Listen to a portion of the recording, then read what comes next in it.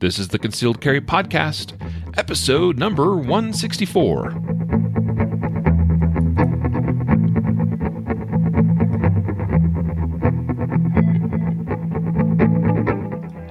And welcome to the Concealed Carry Podcast, part of the ConcealedCarry.com network. I am your host, Riley Bowman, and today for this special episode, I've got on the line Mr. Matthew Marister out there in Ohio. How you doing, sir? I'm doing very well, Mr. Bowman. Thanks for having me back. What do they say out there in Ohio? You don't say howdy, do you? No, we're Midwestern, so we just say, hey, how you doing? We see Midwestern people, we don't have an accent. It's everybody else has an accent. I'm sorry, we don't have Jacob with us today, and I'm just making fun of him a little bit because the last episode we did together, he gets in and he's like, howdy, which we don't really talk like that, but it was just funny. And anyway, got me thinking, there are different regions of our country and folks have different, for instance, I use the word folks all the time, but people, say different things and say things differently, and it's always fun to see. But anyway, always a pleasure to have you on the podcast, Mr. Marister. Yeah, it's always great to be here. Yeah, and so today we are talking about holsters, problems and solutions, and I thought you were just the man to do this episode with because a number of episodes ago, you and we did two episodes, a part one and a part two. I think it was called "Is Your Holster Dangerous?" And we explored some issues and problems we see a lot of times with holsters that can make them sometimes a problem, make them dangerous. I think one of the issues we highlighted was some holsters that I think we shared the story of a pocket holster or something that got really worn after many years of use, and the trigger guard area folded inward on the trigger as he was doing something, and it caused the gun to fire. And so that was more focused on dangers of holsters. This one is really looking at holsters, how they're designed, some of the common design problems or material problems or other things that we see. I mean, Matthew, you're very busy. You stay very busy reviewing holsters from various manufacturers. I've certainly reviewed or at least demoed my fair share. And I've pulled out not even all the holsters that I have, but my desk right now is literally a heaping pile of holsters because I wanted to have them in front of me as we talk about this. There'll be a couple of these that will remind me and prompt me about some of my gripes with some of the way these holsters are made or designed.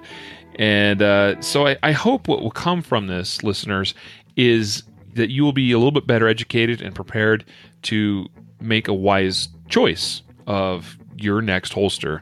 Or maybe you realize that, oh, hey, my holster has this problem, and Riley and Matthew just brought it to my attention. You might regret that because now you're gonna, want to go maybe fix that and buy something else. But anyway, that's the whole deal with today's episode. First of all, you should know that this episode is sponsored and brought to you by Guardian Nation, and I want to specifically mention that tonight, we're recording this on Thursday, October 12th. This episode should go live today as well. And tonight at 7 p.m. Mountain Time, so that's going to be 9 p.m. for you, Matthew, out there in the Eastern time zone. At 7 p.m. Mountain, 9 p.m. Eastern, we have Mr. Tim Schmidt, the founder and head of USCCA, on our Guardian Nation monthly live Q&A broadcast. And that is your opportunity, Mr. and Mrs. Guardian Nation members out there, to see and interact face-to-face with us, Jacob and myself, and also with these top industry professionals that we invite to be on Guardian Nation live each month. And so tonight our guest is Tim Schmidt. We're going to be talking about the USCCA, some exciting things that have come about there at the USCCA headquarters.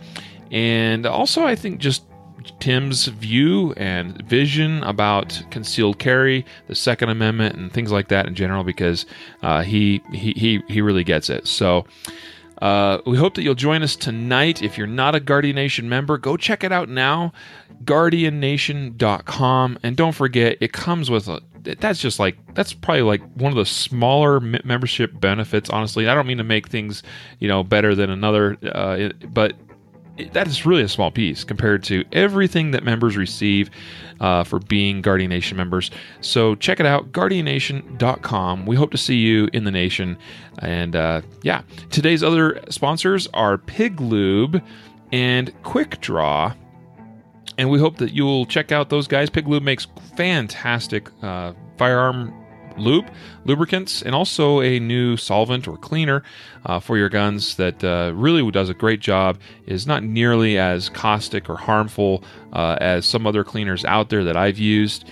And so the cleaner's great. The lube is fantastic. And if you're into this sort of thing, you can buy even their bacon scented variety, which is always fun. And Quick Draw makes really great stuff that I think actually helps holsters. And so it's very appropriate that they're a sponsor of today's episode. So, one other thing. I did want to touch on the recent episode we did.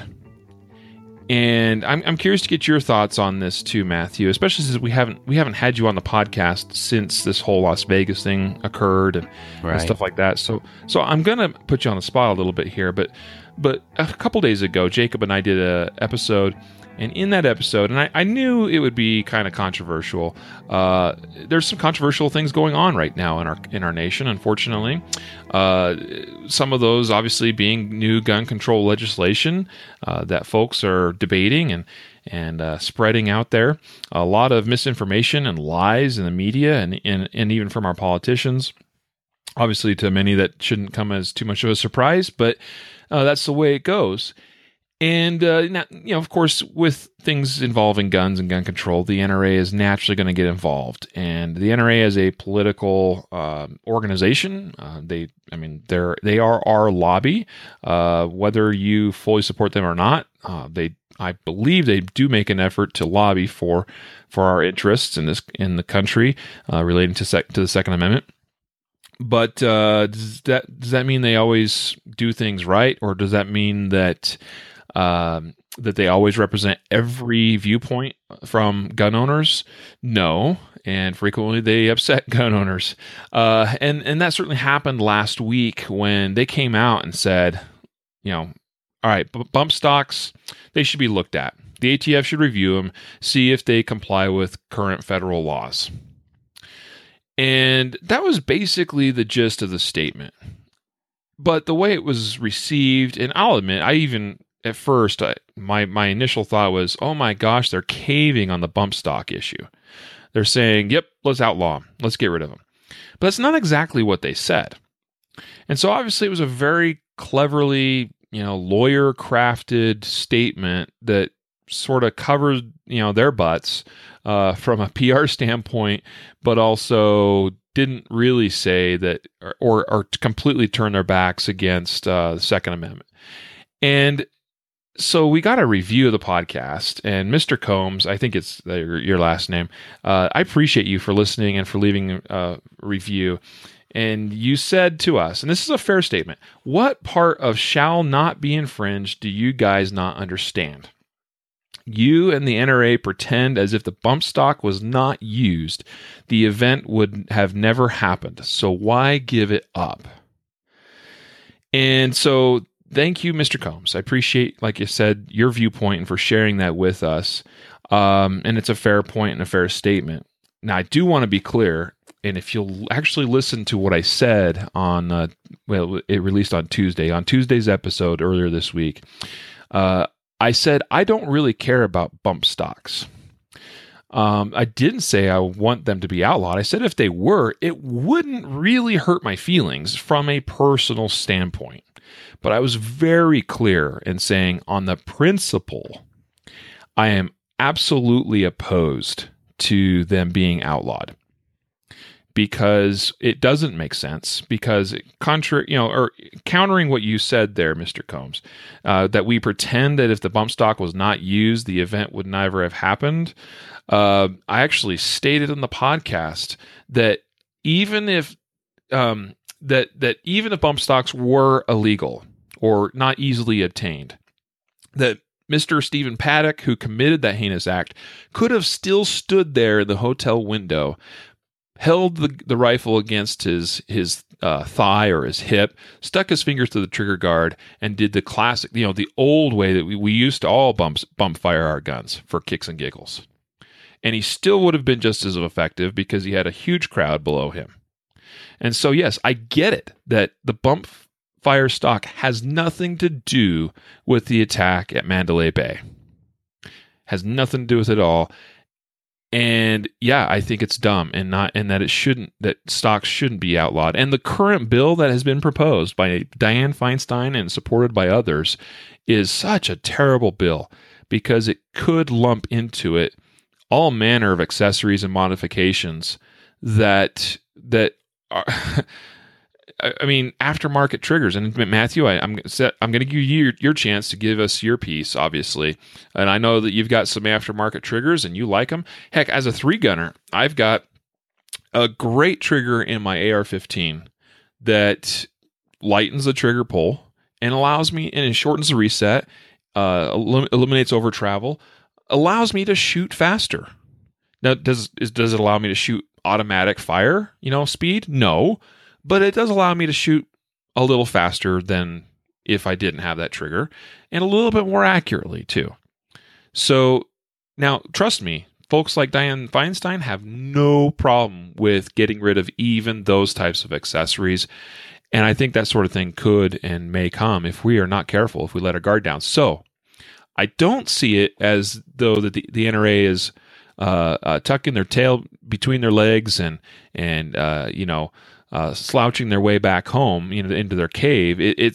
I think their statement was very politically well crafted, and this is a continuing fight. I guarantee you that, and it needs to be so. We cannot let our guard down. Now, your take, Matthew. All right, so, yeah, thanks for putting me on the spot. But no, I mean, I think you hit a couple really good points as far as the NRA. When I first heard the statement, I was also thinking, oh my God, they're just bailing on the Second Amendment. But if you look at what they said, they never really said that they want it to be banned. They want the DOJ to look at it, and I think craftily doing that bought some time to let the emotion of the incident kind of diffuse, because the DOJ really, I don't believe that they can legally ban the bump stock just because they don't have. I don't believe they have the authority. I think it has to be a law that's legislated through Congress that would actually have to ban it, because it doesn't really fall under the National Firearms Act. So, I mean, that was just my take. And I kind of looked at it as a positioning statement to say, let's decrease the chance of making a rash judgment on this. Kick it over to the DOJ to have them look at it and say, we either were right when we legalized it, or we were wrong. But chances are they're going to say we were right and we don't have the authority to outlaw it. Kick it to Congress, let them do it. And then by then the emotion has kind of died down and they can make more, the information will have come out, a little bit more information and things like that. So, because obviously we're seeing the laws that they want to pass are going to say, well, let's ban bump stocks. That'll be the headline of it. But then inside that, it'll be such a far reaching law that it's going to, attack so many other things. So, I mean, I get it. People are always concerned about, thou shall not infringe on my Second Amendment rights. And I understand. But I do think the NRA, I still support the NRA, and that's my opinion. I know it's going to probably sour me to some people, but I think that they're doing what they need to do to position themselves to defend, our gun rights. That's just my opinion. Yeah, and I appreciate you for your opinion. We always try to be reasonable and fair-minded on this podcast and look at all the issues. And we're not afraid to point at ourselves as far as myself personally or Jacob or any other host or the gun community or industry at large when we're in the wrong or when we get something, not quite right. And I will say, and I said it on the podcast Tuesday, that I was a little bit ashamed of the industry turning tail and running at the sight of bump stocks by basically self-regulating and removing them from our stores all across the country and online as well. I don't get it. It's a knee-jerk reaction. And that is just as despicable, in my opinion, as if the NRA actually did come out and say we're all for banning bump stocks, which is not what they said. Let's not get emotional ourselves. Let's remain clear, cool, calm, collected, smart, thinking, reasoning people, gun owners. And let's look at the issues and let's not throw each other under the bus because, the NRA have to play a certain game. And I think they played it very expertly in this regard. Doesn't mean I'm always happy with what they do or what they say, but I think it was a smart play. And that's the nature of politics. And we get kind of a sick stomach when we see it. Shall not be infringed. Well, we are very consistent and on record as being, on this podcast of being very much for the Second Amendment. But this is one area we cannot let down our guard. Well, let's now actually get into our intended topic for today, Matthew.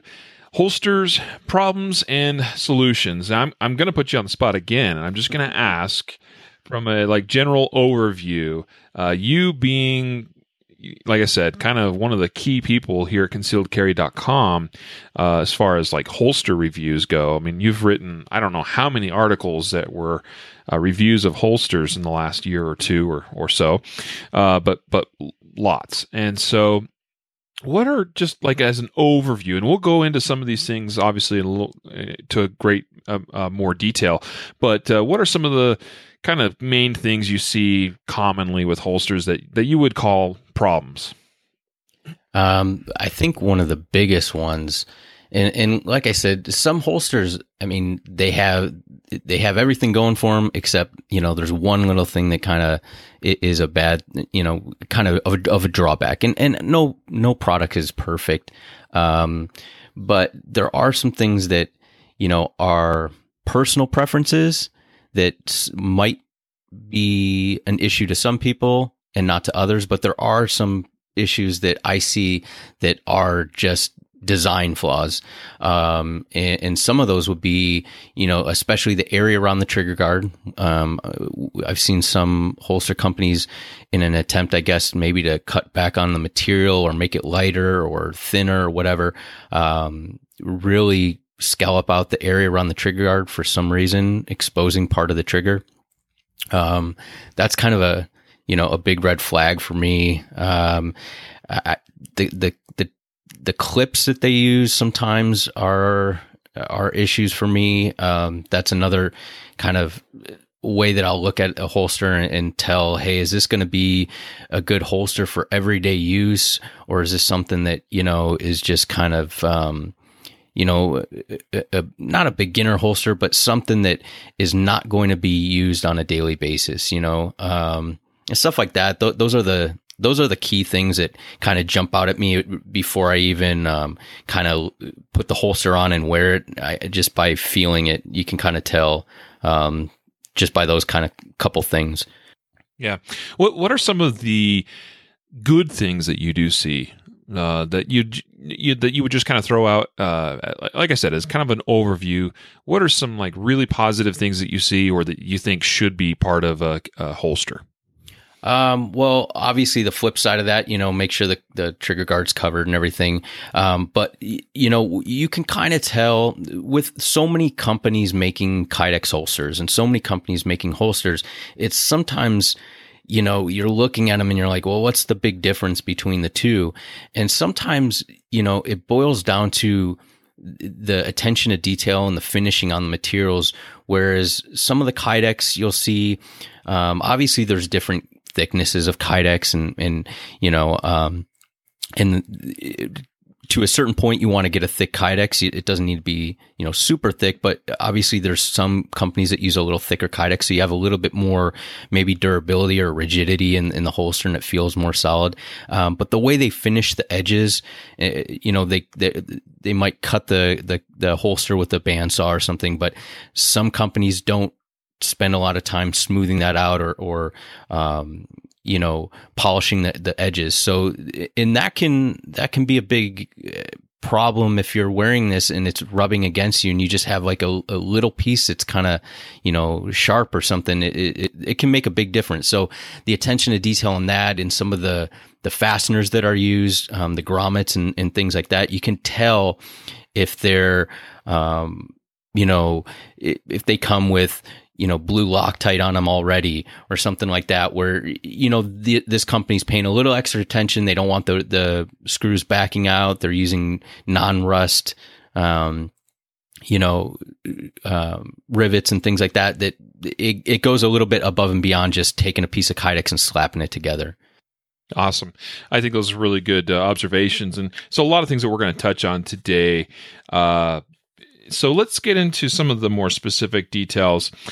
One of the thing I think that inspired this conversation today for me personally is recently I've been reviewing 2 different holsters. And these are not the only ones that, like, I'm not singling these ones out. And by the way, folks, I'm going to be pretty cautious about not throwing any one company under the bus today. I might break that rule a little bit. We'll just kind of take it as it goes, because there's a couple of things that frankly may just piss me off so bad that I just can't help myself. But this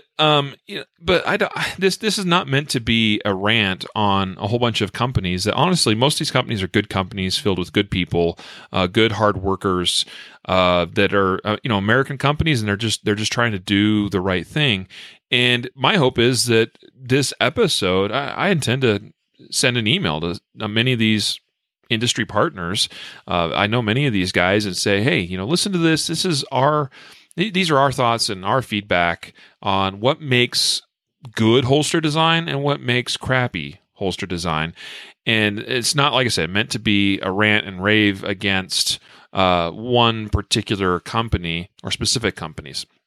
But recently I've been reviewing a couple holsters, and a couple of them suffered from the same problems. Now, in one of these cases, the company tells me they've already addressed the issue, and I think that is remarkable. I sent an email. I said, look, this is a problem, guys. And they got back very quickly and said that they were reviewing it, and then a follow-up email said, we've addressed the issue. I will see if that is actually the case. And that really impressed me. So just because a product has an issue doesn't mean, like I say, we throw a company under the bus and make life rough and miserable for them. If we give them a chance to fix it, and they fix it, like in the case of this company so far, from at least our communication, I'm really impressed with what they're attempting to do to fix it. So cut of the holster is what I have written down here, and that's the problem that came up for me recently. So I was looking at these 2 different holsters, and they both share the same problem, and that is the actual cut of the material in what I see as being 2 critical locations. And Matthew, you touched on one of those locations, and you even said that sometimes you see manufacturers that seem to remove material unnecessarily from like the trigger guard area, and maybe the trigger is slightly exposed. That can be a concern at times, that's for sure, and that's definitely not what we want. But as far as cut of the material, this is something that I have seen a number of times through the years, and that is where the material of the holster in the trigger or trigger guard area. So like basically at that juncture, if you're looking at your handgun, where the trigger guard meets the grip, my middle finger needs to go there. If there's material there, then my middle finger can't go there. And what does that mean? It means I cannot get a good grip on the gun in the holster while it's in the holster. And that is really important to understand. I was just interviewed, by the way. This is really cool. Go check out the American Warrior Show, Mike Seeklander's podcast. We had him on the podcast here a couple of, I think it was like episode 146. Really awesome interview. If you missed it with Mike Seeklander, go listen to it. And so he interviewed me the other day for his show, and it was my honor and privilege to be there. It was a lot of fun. He's a great guy. And I think I said something in that interview along the lines of, I spent a lot of time practicing and working on, wow, I usually do a pretty good job about silencing my phone. That's Mike calling me right now. No kidding, right? It's not, unfortunately. Or it's one of these holster companies saying, hey, we've tapped into your internet line and we hear all the crap you're going to be throwing our way. Anyway, so... I said something along the lines that I spend the bulk of my training time, in the beginning especially, like if I have a training session or a practice session, I spend the bulk of my beginning time, I call it my warm-up, working on drawing from the holster. Because the way I see it is, if I need to draw and use my gun in self-defense, if I do not get a solid grip right from the get-go, then I don't get the gun out of the holster effectively, and it's not in the hand like it needs to be, which means when it gets on target, it may not be pointed where it needs to be, because so much of our presentation to a target or to a threat is about repeatability and consistency, and that all comes down to the grip. And if you're not gripping the same way every time, then you might be just slightly differently aligned as far as your sights and your gun on the target. And then not only that, if I don't have a good solid grip, meaning high up on the grip, the web of my hand buried into that beaver tail, all those sorts of things. If I do not have a solid grip, which begins at the holster, then it does not really matter, because I will not be as effective, I will not be as fast, I will not be as accurate when it comes to use the gun. So the most important thing I see from a self-defense standpoint is where the gun starts and where my hand starts on that gun. And so this is where I got really passionate, and I came to you, Matthew, saying, I want to talk about this subject because it's a problem that I see. And so material covering, basically bridging from the trigger guard area across the grip in any way where it obstructs my ability to get my middle finger right up tucked underneath that trigger guard on the grip, then that's a problem, because that means I do not have the grip established the way I should. And that means I am not going to be as effective a shooter.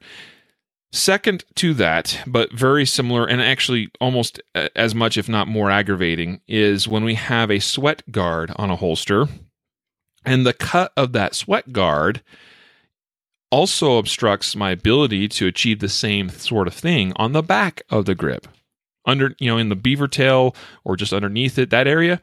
So both of these holsters I was looking at have a sweat guard, and I'm not necessarily opposed to sweat guards, but I'm not a particularly huge fan of them in a lot of cases, because most of the time they're done wrong. And it obstructs you from getting a properly established grip. So just like all the reasons I gave above in the discussion, that's a problem. And we've got to look at that, I think, from a design standpoint and address it. It leads me to think that many holster makers and designers, and also the users of those holsters, don't actually either try their guns in the holsters to make sure that these are not problems, or, and perhaps more likely, they don't actually train like religiously and run those holsters and those guns through their paces, or they've been learning to draw the gun wrong all their life. Yeah, I you know what? And I was sitting here thinking about this, and it's, the cut of the holster, like you're saying, really goes overlooked, and I think that goes into the what I was trying to say as far as the attention to detail. That a good holster maker or a good person who makes a product, they use their own product, right? And so they know how to make that product really well. And if anybody can fold some hot Kydex around a gun and cut it out and put some rivets in it and call it a holster. But to know, where to take away the material so that shooter can get a good grip, it makes all the difference in, two holsters that otherwise would look identical on face value. And then, and it might not be the fact that people are choosing a bad holster on purpose. They might just not know the difference or how much of a difference it does make when they do have a holster that's cut right, and they don't have to kind of tinker with their grip after they start their draw because their hand isn't optimally positioned on that gun. They don't realize that, hey, that's not how all holsters are. You can get a holster that you can grip that perfect shooter's grip even while it's in your holster. So I think that, probably a lot of listeners are going to go grab their holster right now and kind of feel like how they're grabbing it or how their grip sits while it's in the holster. But I think it'd be an eye-opening revelation to see the difference between just two holsters that otherwise look the same, but maybe, there's a 1/16 of an inch difference in where the material is cut out that allows that good grip, like you were saying. Yeah. Like I said, I think for most people, it's probably a lack of understanding of how important establishing a really solid, correct grip from the get-go is, and not understanding that sort of, that a holster should be designed to enable that to occur. I'm going to come right out at it, by the way. I'm going to hit this head on, and I'm probably going to piss some people off in the process. But I hate full sweat guards. Absolutely hate full sweat guards. I'm talking about the sweat guards that cut that on the backside of the holster, the backside of the gun, the part that goes up against your body. It not only covers the slide, and by the way, sweat guards originated because we were concerned about bodily fluid, sweat, coming in contact with the metal parts of your gun and potentially causing it to rust or otherwise deteriorate. And I get that, but I also have a lot of other holsters that don't have sweat guards at all. And I have yet to have any of my guns rust because the guns I am putting in them are quality guns with quality finishes that don't rust, no matter how sweaty they get. But anyway, I do not like these full sweat guards that cover the grip and the slide, because I don't care who you are, you cannot tell me that you can achieve as good a grip on that gun with that full sweat guard as you can if that sweat guard is removed. I just don't think you can do it, because there's almost always some sort of compromise that you have to make in the accomplishing of your grip to draw that gun out of the holster. And I know we get comments all the time with the holsters we sell on our site, including those that don't have sweat guards. And folks will ask, well, is there a sweat guard model? Or is there some way I can modify or there's even products you can add where you can add a sweat guard to an existing holster. And that's all fine and dandy. And I get that we want to be comfortable. But if it compromises your ability to get that gun out quickly and not affect your accuracy because your grip and your speed, because your grip is not the correct grip, then I see that as a problem. And I take that as we're not actually serious about using our guns. Yeah. I sweat, probably no less than the average man. And, I'm gross, by the way. I am gross. And so, but what I tend to do is I don't really care for the big sweat guards. Now I do have my holster that I carry all the time. It does have a small sweat guard that just barely covers the slide area. And I don't even know, I wouldn't even really call it a sweat guard. It kind of just has some material. It is called a sweat guard, but it's not your typical sweat guard that covers the whole back. But I always, with any of my holsters, I normally wear a t-shirt underneath my shirt anyways, because I find it's, with any holster that I've worn, it's always a little bit more comfortable to have a t-shirt on underneath. So, I mean, obviously you're putting a t-shirt on underneath, and if you're sweating, it might cause you to sweat a little bit more or whatnot. But for me, I found that, that helps me more than having a sweat guard because of the reasons you said. And also the big sweat guards, especially when you have like the holsters that are, neoprene backed sweat guards, and they're big, that causes you to sweat more than if you didn't have the sweat guard to begin with and it was just the holster. So, I'm of the same. And if you like sweat guards, I mean, it's nothing, that you have to take it off your gun, or you can't use a holster with the sweat guard. But I agree with you. It does hinder your draw if you have an oversized sweat guard. Yeah, absolutely. So I was just thinking too that one of my very first quality holsters that I ever bought was a Kydex leather hybrid. And it was from Crossbreed. Back when Crossbreed was just in its infancy as a company. It was probably, like I say, one of the first actual quality holsters I ever bought. I still have this holster. It's sitting right here in my hands. I don't even have the gun that it was originally designed for, because I got rid of the gun, but I still have the holster. It actually fits another similar gun. And I've done a little bit of home, improve. I just kind of, I've jerry rigged this thing, to work with this other gun. A little bit of a heat gun, and it works. But anyway, when I first ordered this holster, I think on their website they call it a combat cut, and at the time I didn't really understand what that meant. And so I just ordered the holster, and it showed up, and it had kind of a full sweat guard on it, and I recognized that it affected my draw. And I was like, that's lame. Like, I don't like this whole big chunk of leather up here by the grip. And so I gave it my own combat cut to where it just covers, the metal part of the slide. And it is so much better. And by the way, this is a great holster. Crossbreed's been making a good product for a long time.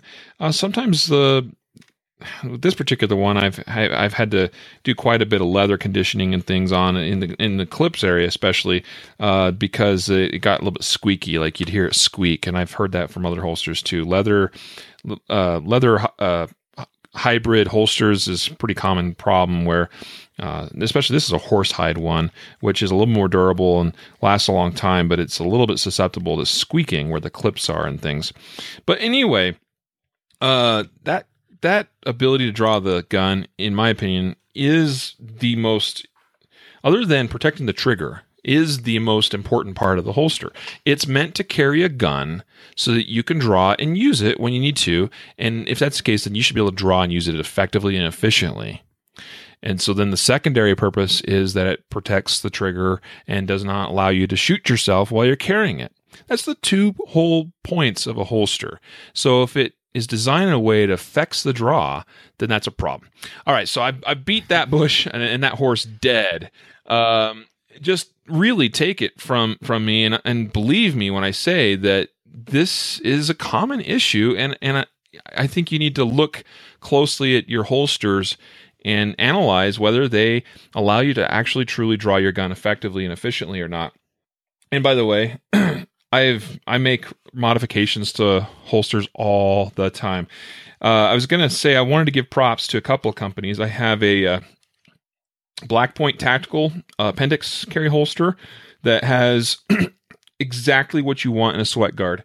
it is just enough to protect the gun where you want it protected, but it does not in any way protrude past the gun, past the slide, past the grip. It doesn't do any of that. It does not affect the draw or the grip, and so it does what it's supposed to do, and it works great. So kudos to them. And the trigger, same thing with the cut around the trigger guard. The trigger is completely covered and protected, but in no way comes anywhere close to affecting your middle finger on the grip. Here's another one. On Your 6 Designs. This is a holster I've used for my 43 appendix carry. This is just, I think, their basic design. And I will say that overall is pretty good, but I did find, and I made a slight modification, that the sweat guard was just a little bit too wide at the top, that it was more of a comfort issue. I could still achieve my grip, but it kind of would chafe the inside of my thumb.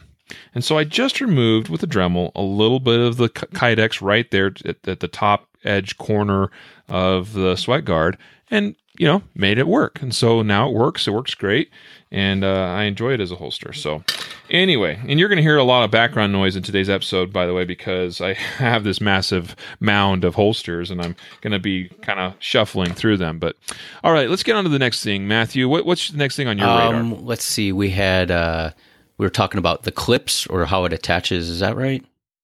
Yeah, absolutely. So let's talk about clips. Yeah, so we're not talking about magazine clips, right? No. Clipazines. No, the way it attaches to the belt, right? So there's a couple different types of clips, and I have found, there's the plastic clips, okay?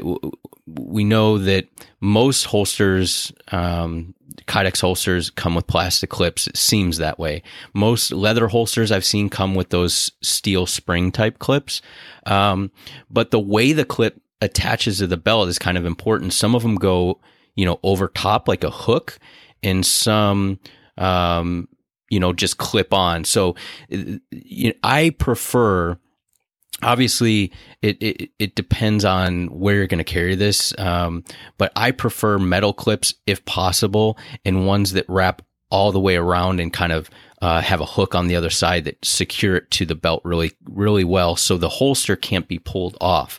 The steel spring clips, sometimes they can lose their tension over time and things like that, but I find that the steel clips are good if they have that hook on it, and same with the plastic ones if they have that hook. I've seen a lot of companies start going to the soft belt loops, and I think that that's probably going to be a bigger trend, or a bigger. You're going to see that on more holsters, just because it does fasten to the belt so well. And when you were talking about the reasons or the purposes of a holster, well, one of the big purposes also is to fasten that holster or keep that gun to your body. And if you have a holster that comes off of your body easily, it's not good, especially if it can come out during a fight or something like that. So you got to look at your clip design and the material that they use. Yeah, I completely echo this. In a moment, we're going to talk about retention, as far as retention relates to the gun retained in the holster. But guess what? Retention of the holster onto the gun means nothing if the holster itself also will not be retained in your waistband. And this is a huge problem. I see this so often.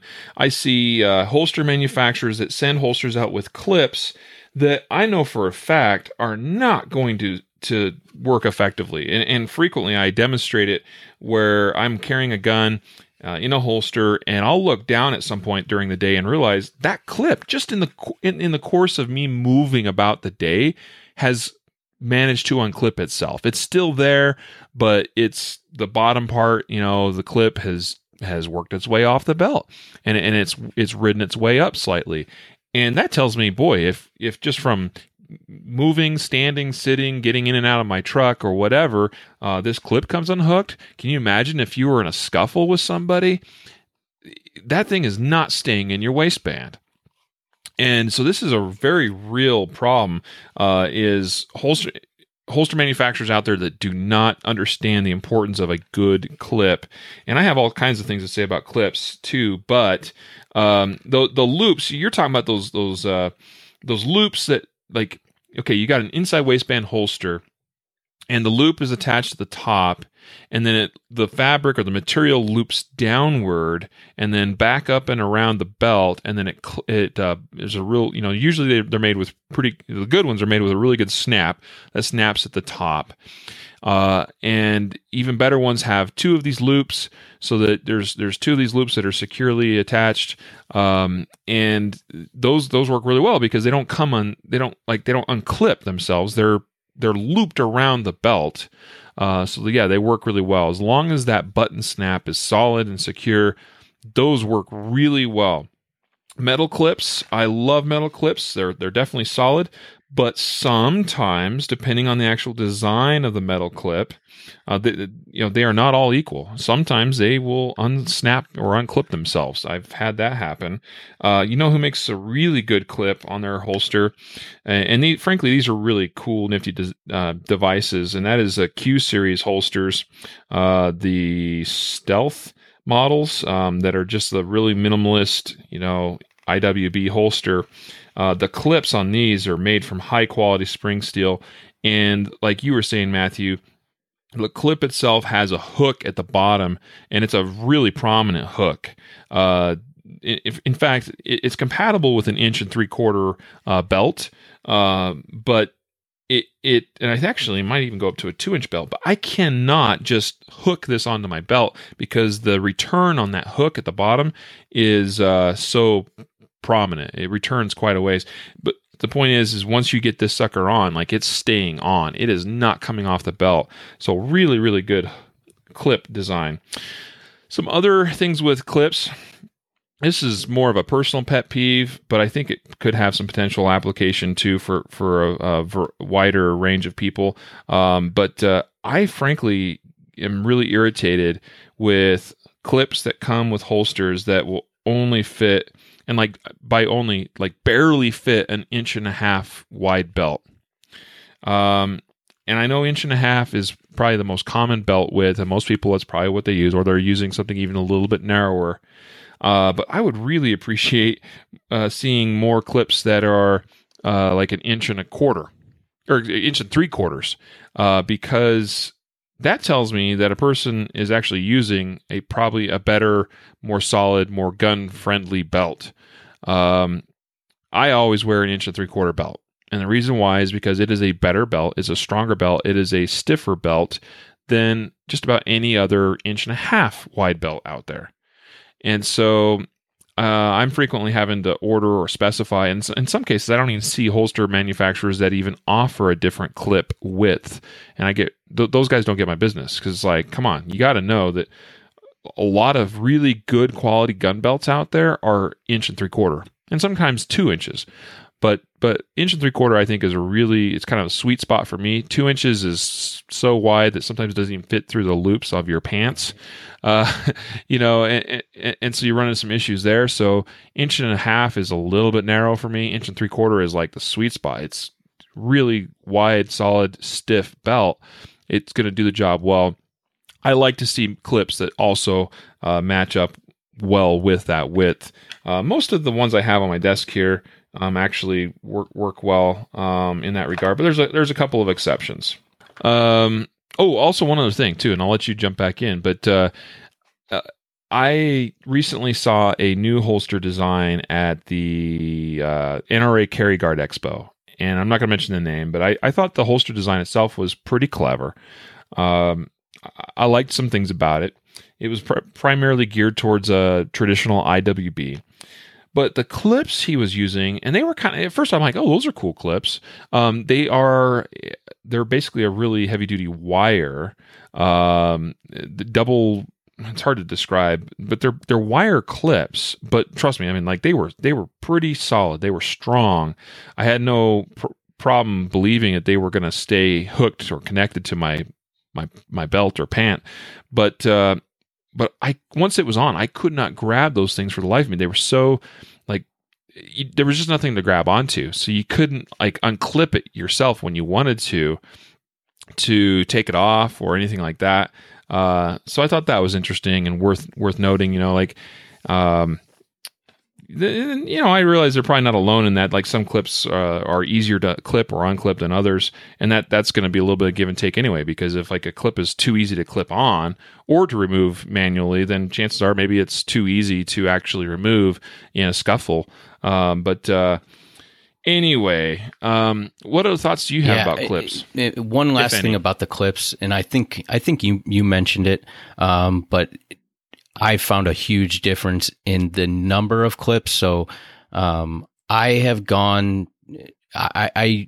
When I first started carrying, most of the holsters I had were single clip mounts, and I recently, when I got a holster from Alpha Concealment, it had two clips, and it really changed my feeling about the number of clips. I didn't really at first think that it would make that big of a difference, but definitely having two clips, it takes away any sort of rotational motion on your holster, and it really makes it more solid.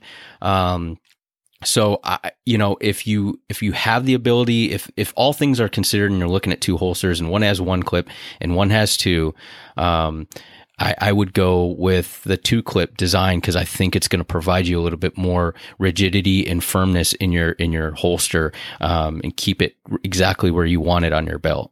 I completely agree with that. In fact, if you're carrying traditional IWB, so like your 430, a clock position on your waist, if you're using an IWB holster that's a single clip, that does not work very well, in my opinion. I've never had one that stayed where I wanted it to, that was a single clip design.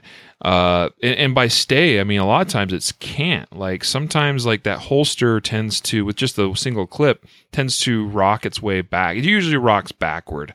And then it's not positioned exactly where I want, nor is it positioned for an optimal draw. And sometimes it affects its concealability too, because as it rotates rearward, then the grip starts presenting itself more outward from the body. And so for traditional IWB, I would not go with anything that has less than two clips. Now, I'm curious, were you also talking about appendix holsters? Yeah. This holster you got from Alpha Concealment, was that a two-clip design? Yep. Yeah, it's their Phoenix. So, and I absolutely love the holster. And like you said, I've probably reviewed, 30 holsters plus holsters over the last couple of years. And this holster, I mean, from the way it fastens to my belt to the way it holds the gun and allows me to grip it. I really like the holster.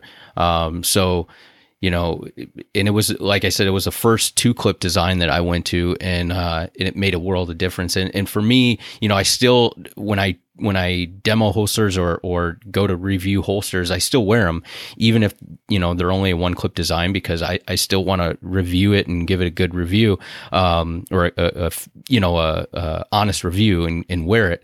So, even with the one clip designs, I just see a huge difference in the security that I feel, or the way that gun feels on my belt, with two clips versus one.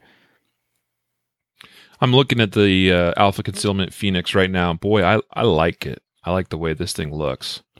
A proper use of a sweat guard, in my opinion, as we just got done discussing the two clip design. That's great. It's got the claw, on a appendix holster is, I think, really valuable because it helps torque that gun, the grip of the gun, back into your gut, making it more concealable. That's a great looking holster. Did you complete that review already? Yeah, I did it a while back, and they do a really good job, and they make a couple different versions and stuff. But once I tried that holster, it kind of spoiled me, honestly, to a point where, like, when I try single clip holsters, it's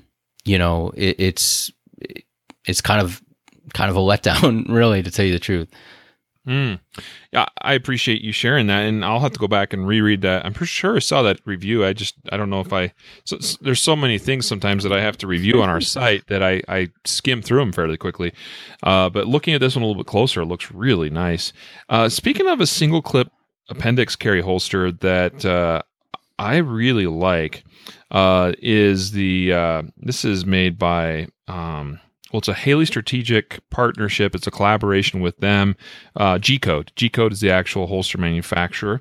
And this one was made for my Glock 43. And it doesn't really have a sweat guard. It does have a slight rise on the back side, but it doesn't go all the way up the slide. But it is a single clip design. But what I also like they did about it, as far as like it just staying in place, is the outside of the holster has a felt like material applied to the outside of the holster all the way around, so that when it's in the waistband, pretty much when you put it in there and clip it on, it stays put. Like the angle, the direction that it's turned or facing or anything like that, like it does not move, because that kind of felty suede sort of material really sort of holds it in its position. The clip is strong enough. I have no qualms about it staying on the belt or retaining properly. And the holster itself has really, has just the perfect sweet spot of retention. Clicks in nice, but it comes out when you need to, but it also retains pretty solidly. But it stays where I put it in the waistband, and I like it. But yeah, these two clip designs are always superior, I think, in that regard. So thanks. I appreciate you bringing that up. Okay, so let's shift from clips. Let's talk a little bit just about bulk in general. I mean, have you seen bulky holsters? Yeah, I mean, it kind of goes to trying to carry. I think trying to carry a holster that's designed for a specific method of carry and carry it in a different way. Mainly like carrying the hybrid type holsters that have two clips that are essentially, I think the best place that would be to carry those would be like small the back type carry, or maybe even, strong side hip, and trying to carry them more towards an appendix style or something like that, where there's just too much material and it's just not, it's not ideal for that position. Does that kind of make sense? Absolutely. And that's what I see. Frankly, anytime I see a holster with unnecessary bulk, I'm kind of turned off to it. And there's some manufacturers out there that make traditional IWB designs that use a lot of, particularly where they are synthetic holster backers, so they're not leather. So a neoprene or something along those lines. Sometimes some of those to me seem very bulky, a lot thicker than if someone just went with leather. And I understand the desire perhaps, and let me just throw out some props to like Stealth Gear. I have a Stealth Gear holster here. And frankly, Stealth Gear makes some really good stuff. Theirs is a synthetic holster backing, but it's completely, it's totally breathable. It's padded and it's a mesh essentially, but a strong and solid mesh that does the job it needs to do as far as a holster is concerned. But it breathes really well, so that's cool. And it is a little bit thicker than if it was just leather, but they've removed some thickness in places where it needed to be removed. I mean, there's a lot of actually well thought out design choices in how they make and produce this backing. I think they call it their vent core backing. And I mean, it works well. And it's a little bit thicker, like I say, but it's not thick unnecessarily where it needs to be. But then there's some manufacturers, and I'm not going to name names, but one of them is they sell a lot of holsters. And this thing is frickin' thick. And I can feel it when it's in my waistband. And I don't like that. Because anytime I already have to stuff this 1.25 inch thick gun in my waistband. Any more unnecessary thickness just makes it thicker. And definitely we see some holster designs, like you were saying, Matthew, where they try to do too much as a holster, and it just ends up being really bulky where it doesn't need to be and causing problems that way. Here's one, rounded corners. I added this because, especially once I started carrying appendix. And I'm curious to hear your thoughts on this, Matthew, as well. Generally, most of my guns I carry are kind of, not all of them are ideal, but they're at least somewhat round. Take a Glock, for instance. I mean, yes, I understand the Glock frame or slide is quite blocky, but it actually has about a 1/8 inch radius on the corners. I know the Gen 5s are a little bit more rounded.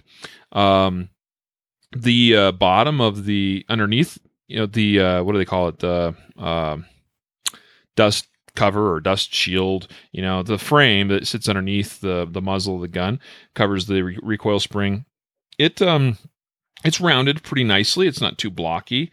I can stick this Glock, and I'll use like a Q Series stealth holster, which is very minimalistic, and I can stick this in my waistband, and it feels fine. I'm not feeling like any really sharp edges or points that are cutting into my groin area or my leg or anything like that. And so, hey, that's cool.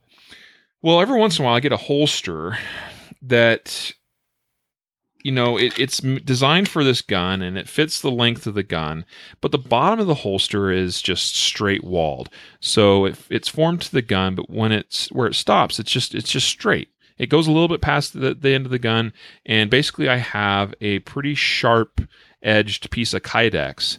And for me personally, it causes discomfort. I've mentioned to you, I've made many times modifications to holsters, and I've done it several times with appendix carry, especially because that thing is being placed where things have to bend. IWB doesn't matter as much because you're not folding skin and stuff around the gun and the holster, but in appendix you're having to do that to some extent.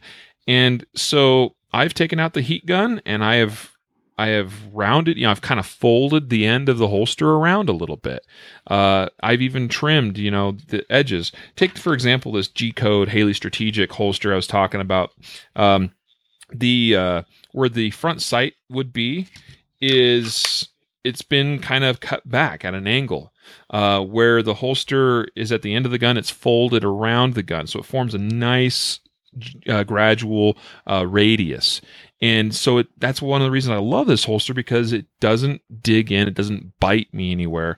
And so it's a minor tweak, and it doesn't take a lot, but I'll tell you, it makes a big difference in the comfort department. Yeah, and that's just it keeps going back to those holster companies that take the extra time to like really field test their holsters and use them and get and say, you know what, let's take a little extra time to make sure that this area right here we don't leave too much material here, or we refine it here, we grind it correctly here, because if you have the press and the jig and you can cut it out, but it's making that refining the holster so it really feels good. And a lot of times, somebody puts a holster on and they don't like it, and they're like, oh, I can't carry appendix, or I can't carry this gun. And it's not necessarily appendix carry or the gun. It's really an extra 1/16 of an inch on the holster that's chafing the inside of your leg. And if that wasn't there, you'd be fine. So yeah. And luckily you're, mechanically inclined enough to make those, adjustments on your own, and somebody can probably do them. Most people could probably do them on their own. But for the people that don't have a Dremel tool or don't have a belt sander or something, they're kind of stuck. So, yeah. So looking at those types of things, and unfortunately you don't know that until you buy the holster a lot of times. Yeah. That it's so true. Speaking of little details, screws, nuts, other hardware, what are your thoughts?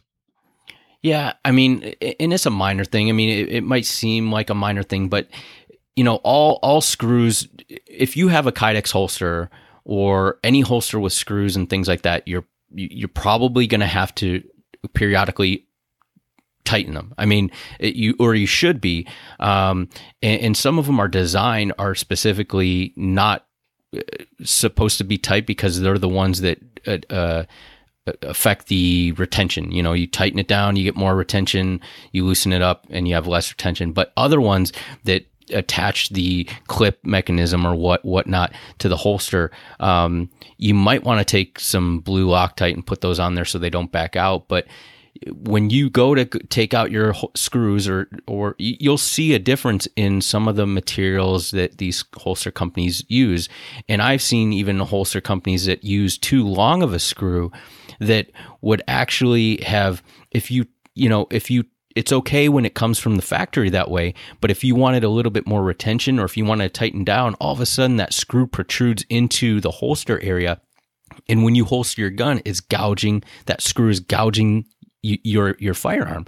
So, I mean, and those types of things you can't overlook that as a somebody who's buying the holster, or as the company that's selling them. So, those types of things are important to look for. And I think it gives kind of an indication on how refined is this company's process in making holsters.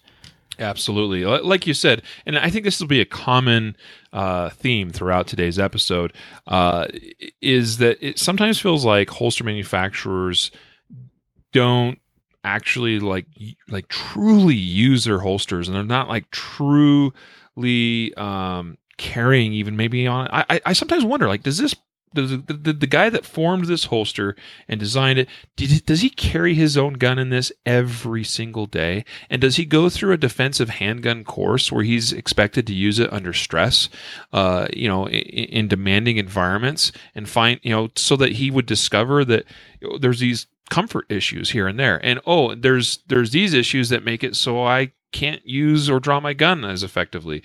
I sometimes wonder that, and I know I probably should give you guys a little bit more credit, but here's another thing too to consider. Not all holsters are created equal, because I suspect that there are gun or holster designers out there and manufacturers that do wear and do test and wear it every day, and they're very familiar with it. But guess what? Maybe it's designed and fits the Glock 19 really well, and they mastered that mold and everything, and like it's just, there's no rough edges, and it's built really well. But then you start to try to add all these other models. Well, I guarantee you that some of these manufacturers don't carry every day with all the possible different combinations of guns and guns and models and calibers and sizes and lengths, and because that would be impossible. And so it is a lot more challenging. I mean, because I've seen this, by the way, because I've seen holsters where the sweat guard cut, around the trigger guard area, was done. It works well. It's done correctly. But then you take, say, maybe it worked really well for a Glock 43, but then you take a Smith & Wesson Shield, and it doesn't show quite the same refinement in the cut and the design and the shaping and the molding and all that. Probably because they're not actually using a shield. Personally, that's just something I wonder about. Yeah, that's a good point. That's a really good point. Yeah, I mean, it is challenging to take a template and then try to apply that to 250 different models and have them all work like you intend them to work.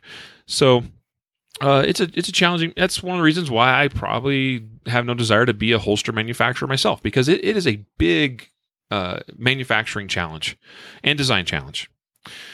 And those of you out there that are holster manufacturers, I'm sure you get what I mean. Let's actually talk just real quick about retention. How much retention is enough, I think is fair to ask. And then you made a note here, Matthew, universal versus custom. And so I want to get your take on this. Yeah, I just kind of jotted that down because obviously there's the benefit of having a universal holster, a holster that can fit every type of gun. And then there's holsters that are obviously like your Kydex and some high-end leather holsters that are designed specifically for a model. Now, the problem with, when you look at the difference between the two is something that's designed for your gun is going to provide a little bit more retention as far as the holster itself, as far as just keeping it in the holster. Typically, when you get a universal holster that fits a bunch of different types of guns, it's not going to have the same retention typically as something that's made for your gun. So if retention is an issue or something, that's something that you need to look at. There is some convenience in having a one size fits all holster if you carry different types of guns, but and that's going to how much retention you need is going to determine, hey, can I get away with a universal type holster for this type of scenario or this, this specific task I'm doing. Maybe it's, you're working out, so you're using a belly band holster. Well, a lot of those are universal type holsters. So maybe in that specific scenario, you're okay with, having a universal type holster. Whereas for your 99% of your other time when you're not working out or jogging or doing whatever, you have a custom built holster that provides a little bit more attention. Absolutely. What are your thoughts about let's just use an example. I think this is a fair conversation to have. We sell, we sell a lot of Brave Response holsters, which is advertises a universal holster. And it's soft material. It's not really formed in any way. I'm just curious, what are your thoughts? Honest thoughts. Well, okay, so I use the Brave Response. I think I mentioned this the last time. I actually use a Brave Response when I go jogging. My daughter just started riding her bike, so we go on this bike path, and she rides her bike, and I kind of jog next to her. And I have my Brave Response holster. I carry a Glock 27, and it fits great. I can honestly say that it fits my gun great. But if somebody were to say, "Hey, I have, a Walther PPX or something like that, or I have a, SIG P238, is it going to fit my holster, or is my gun going to fit?" Yeah, it probably will fit, but I don't know. I can't tell you that it's going to fit exactly the same as it will fit my Glock 27, which fits great, So I can tell you if you have a specifically custom made holster for your gun, it'll fit.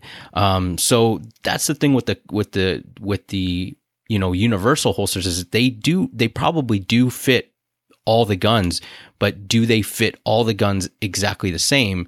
And so I guess user experience may vary. You know what I'm saying? Like, your gun might be a little smaller than my Glock 27 or a little bit bigger, so therefore it might not fit exactly the same, and you might have a little bit of issue drawing it. Or maybe you're carrying a shield which is thinner and it's a little bit more loose, so you're like, oh, my gun flops around inside the holster. So it's hard, I think, when you get a universal holster to make everybody happy, because every gun's different. Right.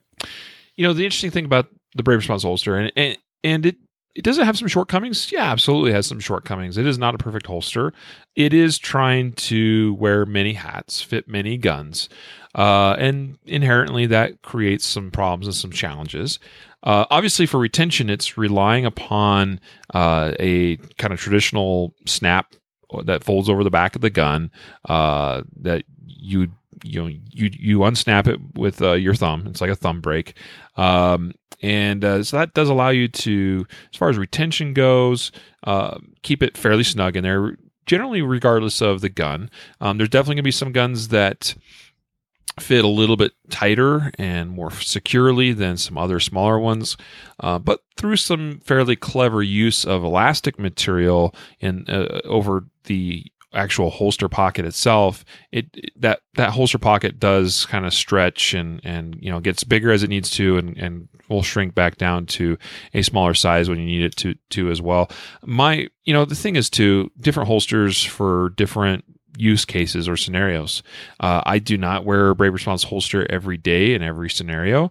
I do use it. My primary purpose for it is working out, going for a run, going for a bike ride. It works incredibly well for me in those circumstances.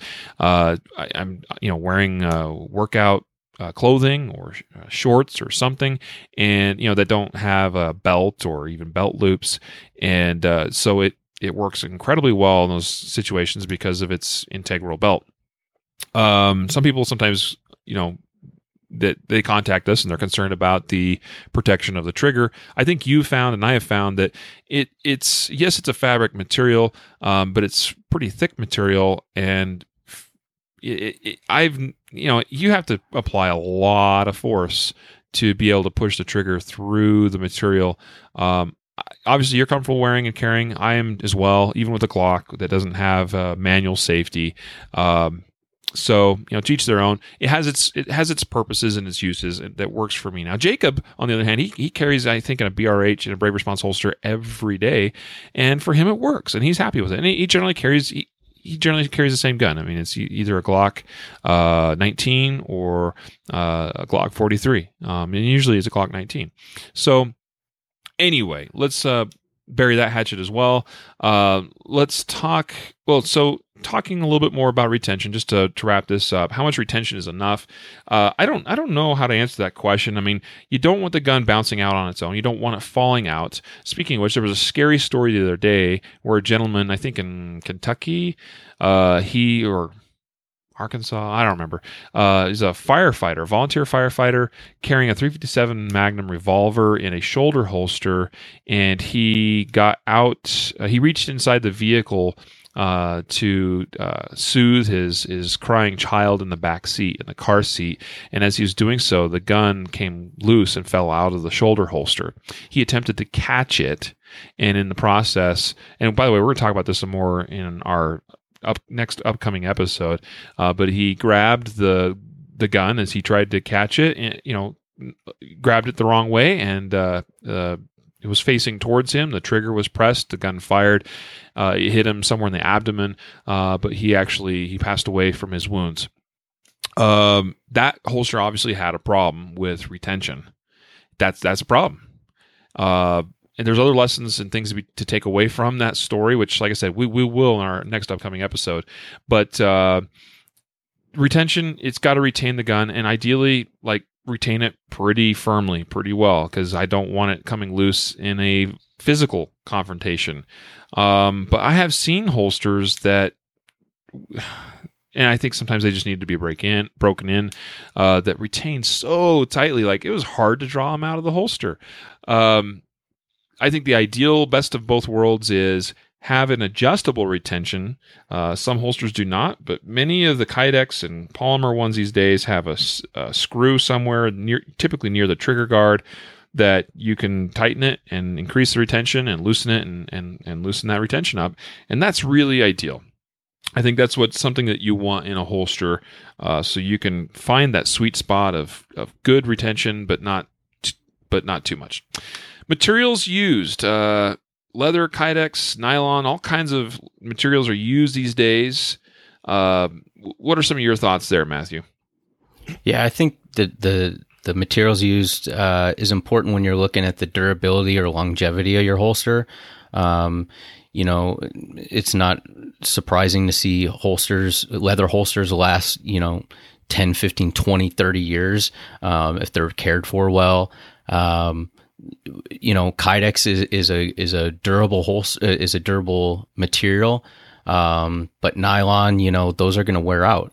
So, and typically your nylon holsters are your, universal holsters anyways. But when you're looking at the material, also, a big question comes to mind if you're carrying it inside the waistband is, does it have rigidity?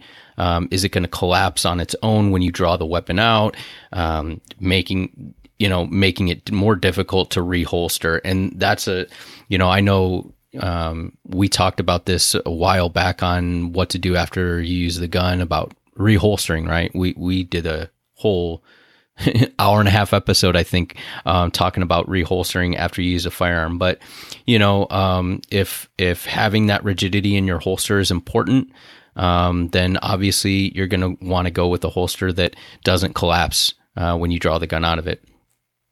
Yeah, I think that is the ideal. I'm less concerned about it in the civilian world. Law enforcement, mm-hmm. I could see a greater need to potentially rapidly reholster, but I mean, it could apply across the board. So ideally, we would have a holster that does not collapse on its own.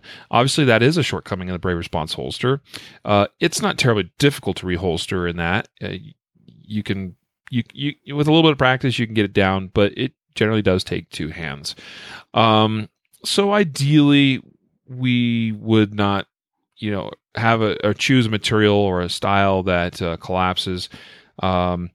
It's not unusual, by the way, to still require two hands to reholster, especially if it's concealment. You generally have to get a garment out of the way anyway, although there's techniques to be able to do so even one-handedly, but most of the time I think we're probably, using our support hand, pulling a garment out of the way, and then reholstering the gun while we're being mindful and careful of any garment materials or other things coming in the way of the trigger guard.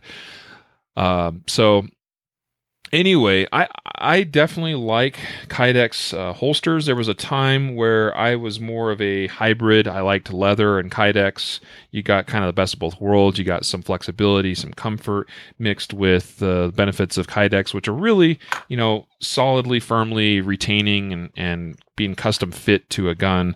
But more of my holster choices nowadays are all Kydex or polymer. Especially in the appendix carry world, because with an appendix holster, especially, generally you just need a device that is about the same height and width and depth as the gun itself. Like, you don't need much more than that.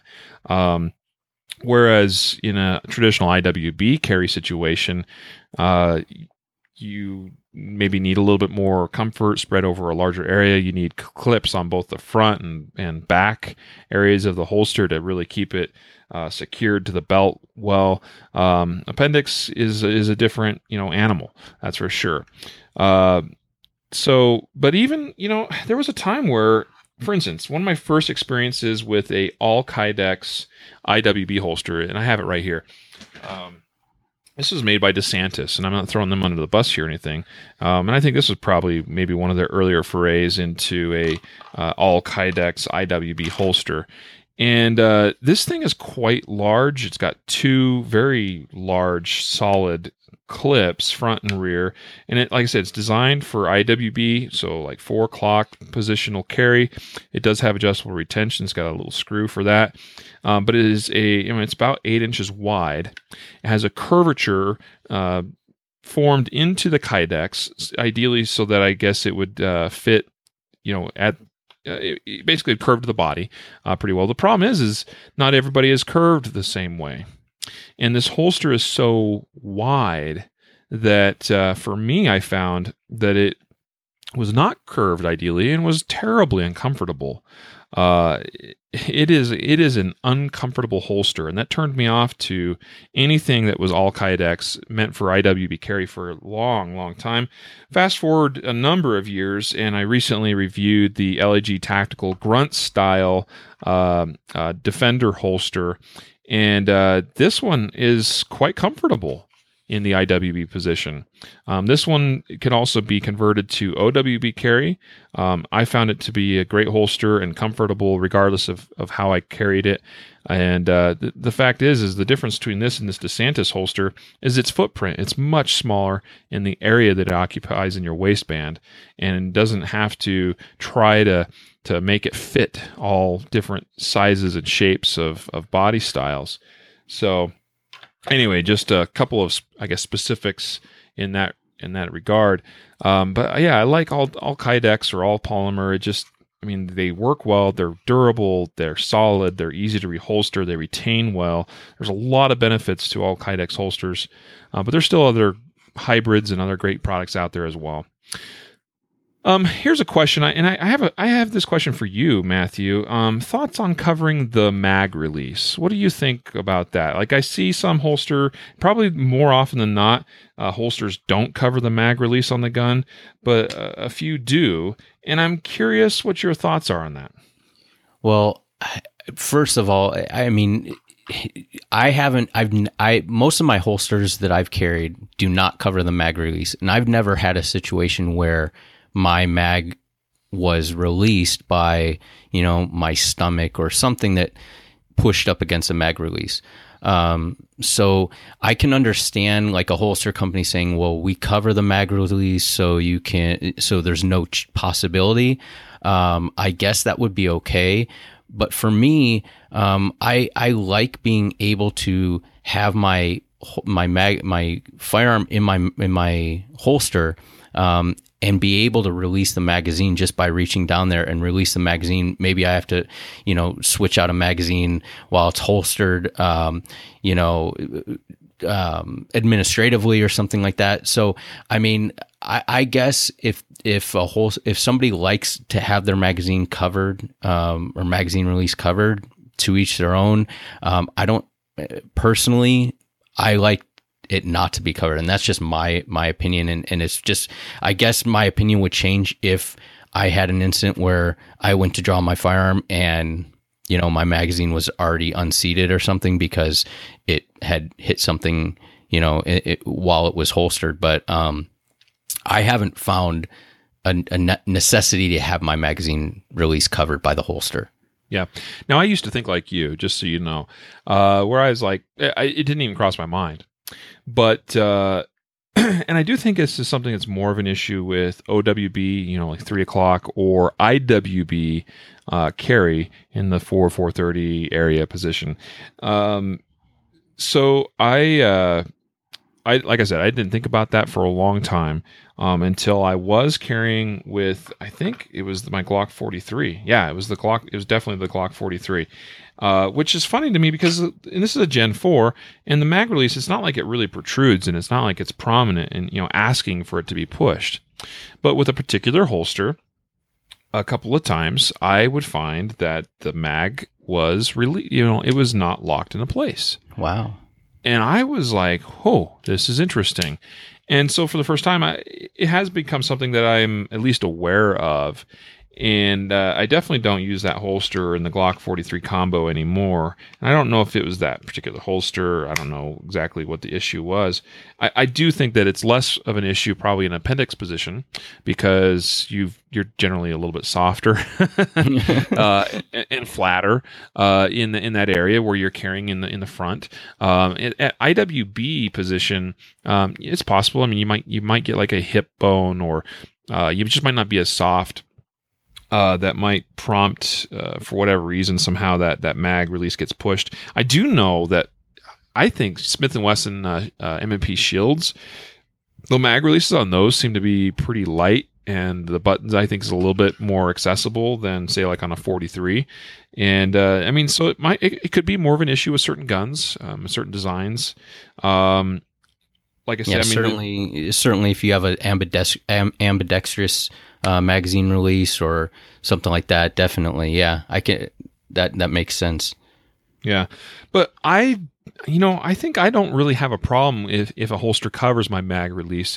I don't really advise administrative reloads where we hit the mag release while the gun's in the holster on the waist, and removing the magazine and then trying to properly fully reseat that magazine in the holster.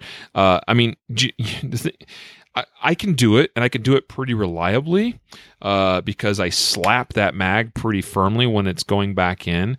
But I've definitely witnessed people where they think they've just done that administrative reload, and it's so prevalent on the range. Where you're going through a course and you're reholstered, and during a break you're like, oh, I'm gonna, just quickly swap out a mag so that I can be safe, leave the gun in the holster while we're back off the firing line, because I want to top off that mag and things like that. And then they get up to the firing line and the next go around and they get off one shot and then the mag falls out, and I've seen that plenty of times to know that it is and can be an issue. And so, don't administratively load, especially in the real world. Right. Know that your gun is ready for use at all times. Know that mag is fully seated. I mean, that's part of the routine of getting ready for each day. You get up, you get dressed, you get your holster, you get your gun, you put it on. But before you put that gun in the holster, you confirm that it's chambered. You confirm that magazine's in, that it's loaded. You confirm that it's fully seated. You make sure the tool is ready for use before you go anywhere. And that is always my routine. I see comments on Facebook, by the way, Matthew, and it drives me crazy. Guys talk about like, well, I know my gun's always loaded. You know, like, because there was a question one time in a forum about, do you do press checks? And the guy's like, no, my gun's always loaded, always loaded, always loaded. And I'm like, okay, whatever, dude, that's fine. But you know what? I like that confirmation. And I have seen also situations, we just had it in our class on Saturday, where somebody thought they were loaded. We were getting ready to do a drill. We had just been doing a bunch of shooting. We were leaving them hot, meaning guns were going back in the holster hot. They were coming off the firing line, reloading. You know, like we were running a hot range. Everyone, you know, was safe and did things correctly and appropriately. But somebody did at some point get up to the firing line, pull the trigger, and went click, and there was nothing in the chamber, even though they thought there was. Right. So. Yeah, I do every morning. I pull the gun out of the safe, pull the magazine out. I do a little press check. Yep, rounds in the chamber, magazine back in, fully seated, and then it goes in the holster. I usually put a gun in the holster first, and then I put the holster gun combo on my waist. That's just generally how I operate. And then a lot of times too, I'll do some dry fire before I go out for the day. So there are definitely opportunities too where I'll actually unload the firearm entirely. Put it on, do my dry fire, you know, get those reps in, make sure I'm ready for the day, and then reload it, make sure it's actually ready to go, put it back in the holster, put it back on my waist. You know, so yeah, take opportunities to check your guns ready and that your gear's ready. I look over my holsters, make sure the screws are tightened down. This was a small thing. You touched on it already a little bit, Matthew, talking about sometimes you got to tighten things down and use a little bit of Loctite. I really truly appreciate holster manufacturers that actually install their holsters or manufacture them with already Loctited screws. Mm-hmm. I think it's such a small gesture, but that to me really makes a big deal, because I have had holsters come apart, and I try to stay on top of it. I try to inspect. I try to make sure things are good. And now by default, every holster I get, if I don't see it has Loctite already on the screws and hardware, I take it apart and I apply Loctite to everything. And you usually don't have to worry about it as much at that point. But recently, once again, the LAG Tactical Defender series holster, every screw comes with Loctite. And I just love that. I mean, it's such a small thing, but it truly does make a big difference. Absolutely. Sorry, I kind of rambled on there. It's my tendency. I think we got through most everything. I hope this was helpful for folks, including manufacturers out there. Cut your holsters right. Make sure that we're not creating problems with drawing our guns. Reduce bulk where we can and where it makes sense. Round the corners. Use good high quality hardware and clips and Loctited screws, washers, rubber washers. We see that more and more. A lot of these holsters that come with, screws, and they got a rubber washer as well, and like it takes away squeaks, and things also generally stay pretty well tightened where those are used appropriately as well. What else? The retention, adjustable retention is always great. High quality clips that retain themselves well to the belt and they don't break. Good quality material. Yeah. So, did we miss anything?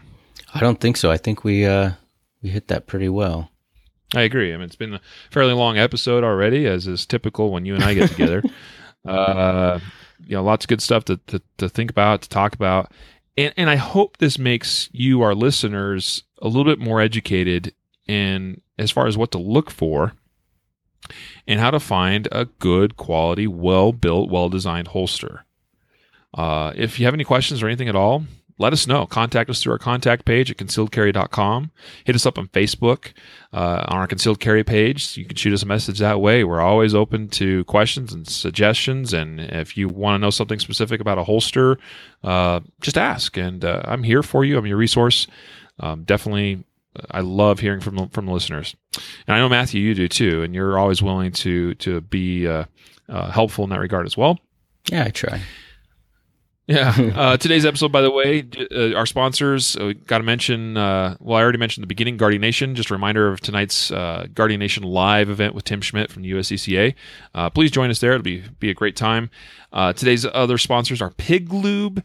I just love Pig Lube. Now, in full disclosure, Pig Lube sponsors me as a shooter, as a competitive shooter. But I truly love and I use and believe in the product. It works incredibly well. The applicator, I think, is genius. It's very little mess. There's no mess because of its special applicator that I have not seen on any other lube product. Their PLC cleaner, their solvent, is fantastic. It feels like water when you're working with it, but it clearly isn't water. It does the job very effectively. But it doesn't smell as bad. It's not as harmful on your hands or on plastics or anything like that. It's a really great product. Please check out Pig Lube today. Available at concealedcarry.com/piglube, PIGLUBE, and check it out there. I mean, it's reasonably priced for the high quality lube and solvent products that they have there. Have you used Pig Lube, Matt? Yeah, I love it. And it smells amazing too. Yeah, the bacon scented stuff. Yeah. It's not super. Just so folks know, there's probably a misconception that it is overwhelmingly, like you open up the cap and it's like bacon. No, it's quite subtle, but it's fun and it's enjoyable. Today's other sponsor is Quick Draw, and Quick Draw specifically makes a lubricant designed for holsters. It's got lanolin in it, and so you can use it to condition leather holsters, especially too, and it works really well in that regard. But I'll use it. I regularly clean my holsters. I'll basically spray a light coat of Quick Draw on the holster, take a rag, wipe it all over. It cleans away the dust, the grit, conditions the holster, makes it look nice and new and clean and shiny again. But it also makes it so that your draw stroke can be consistent. If you have just a nice light coating of Quick Draw, if you reapply it, depending on how many times you use your holster, but I generally reapply about once a week or maybe once every 2 weeks to my most commonly used holsters, and it just keeps things clean and consistent. And I have found, and by the way, you can have your retention torqued down and set at a very nice point as far as retention is concerned, but once the retention breaks, it frees up the rest of the holster. Like the gun just slides on out of there. And so we found in testing that about a 10 to 15% decrease in draw to first shot times because it speeds you up just that little bit. So check out Quick Draw at concealedcarry.com. We just got a whole new shipment of it in the warehouse. So it's there. It's rocking and roaring and ready to go. So find Quick Draw in our online store at concealedcarry.com. On to picks of the week. Matthew, what's your pick this week? I am going to pick something that I just finished up reviewing. It's the PL Mini Valkyrie tack light from Olight. Really cool, real small, weapon-mounted light, rechargeable, 400 lumens. I liked it. Nice way that it attaches to the rail. So I did a review video that kind of compared it to the original PL2 Valkyrie, the 1200 lumen monster super bright tack light. So I like it. I think it's really cool. Nice. I was really intrigued seeing this. My probably one concern would be finding a holster that would work with it. I mean, obviously, there's some custom guys out there that could do it. Most likely, you could probably send your light to some of these manufacturers and say, "Hey, make me a holster that fits this on my Glock 19 or whatever." But it looks like a great little package and super bright. So yeah, that's a great pick, man. Nice. My pick this week is, I touched on this a little bit a few episodes ago. Recently, I built an AR pistol. I had never built an AR pistol before. I finally decided, yeah, I'm going to do it. And I'm really digging this thing. In fact, I find myself still drooling over this AR pistol as opposed to even my really nice high-end AR-15s. Just because it's so cool. It's so slick. It's so small. And one of the reasons it's so small, and this is my pick this week, it's specifically the Law Tactical folding stock adapter. This is a brilliant, genius product for anyone that wants to shorten the overall length of their AR-15. Now it doesn't mean that you can now fire your AR with a folded stock. It does not mean that at all. You still need that buffer and buffer spring, for your bolt to come back, and it's got to have somewhere to travel. Now it can, in theory, be fired with the stock folded. You're just going to get one shot off. They do caution that you'll likely damage the lock that prevents the bolt from shooting backward at you if you were to fire it with the stock folded. There's a big warning, print right here on the back here saying close before firing. But the whole point is to make it smaller for transport. And quite literally, this AR pistol with a 7-inch barrel and the Law tactical folding stock adapter makes it so this thing is about, oh golly, I think it's like 19 inches long overall, which means it's small enough that in my standard backpack, the same backpack I used in college, I can throw this in my backpack. And I can grab it, pull it out, extend, just fold that stock out, and this thing's ready for use. So I know I talked, like I said, about the AR before, but specifically my pick today is the Law Tactical Folding Stock Adapter. A brilliant product. I love it. It is great. So if you're looking to make yours smaller like this, especially for transport, check it out. They're not exactly cheap. I think they're about $200, but I think there's some really strong advantages by having it and using it, especially in this context where I was trying to make basically a truck gun as compact as possible.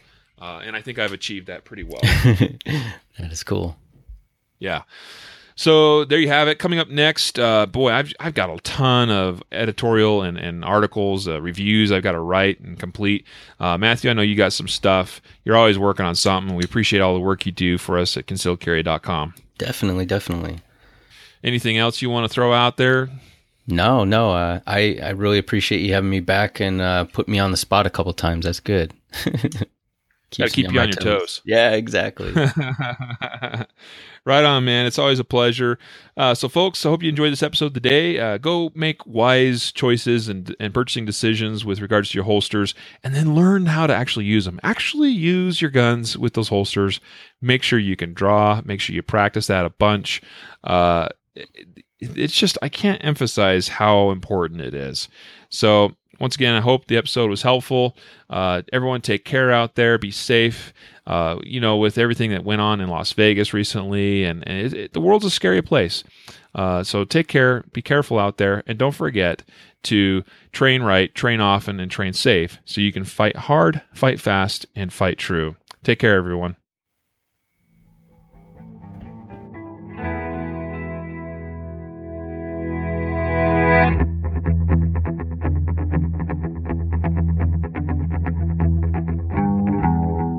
A reminder that laws vary from place to place, and we encourage listeners to seek local legal advice to understand applicable laws. The Concealed Carry Podcast, Concealed Carry Inc., ConcealedCarry.com, and their affiliates strive to share insights and stories about firearm-related incidents and laws, but things could be different where you live, or laws may have changed by the time you listen to this. We cannot be held liable for your actions based on the information shared in this podcast.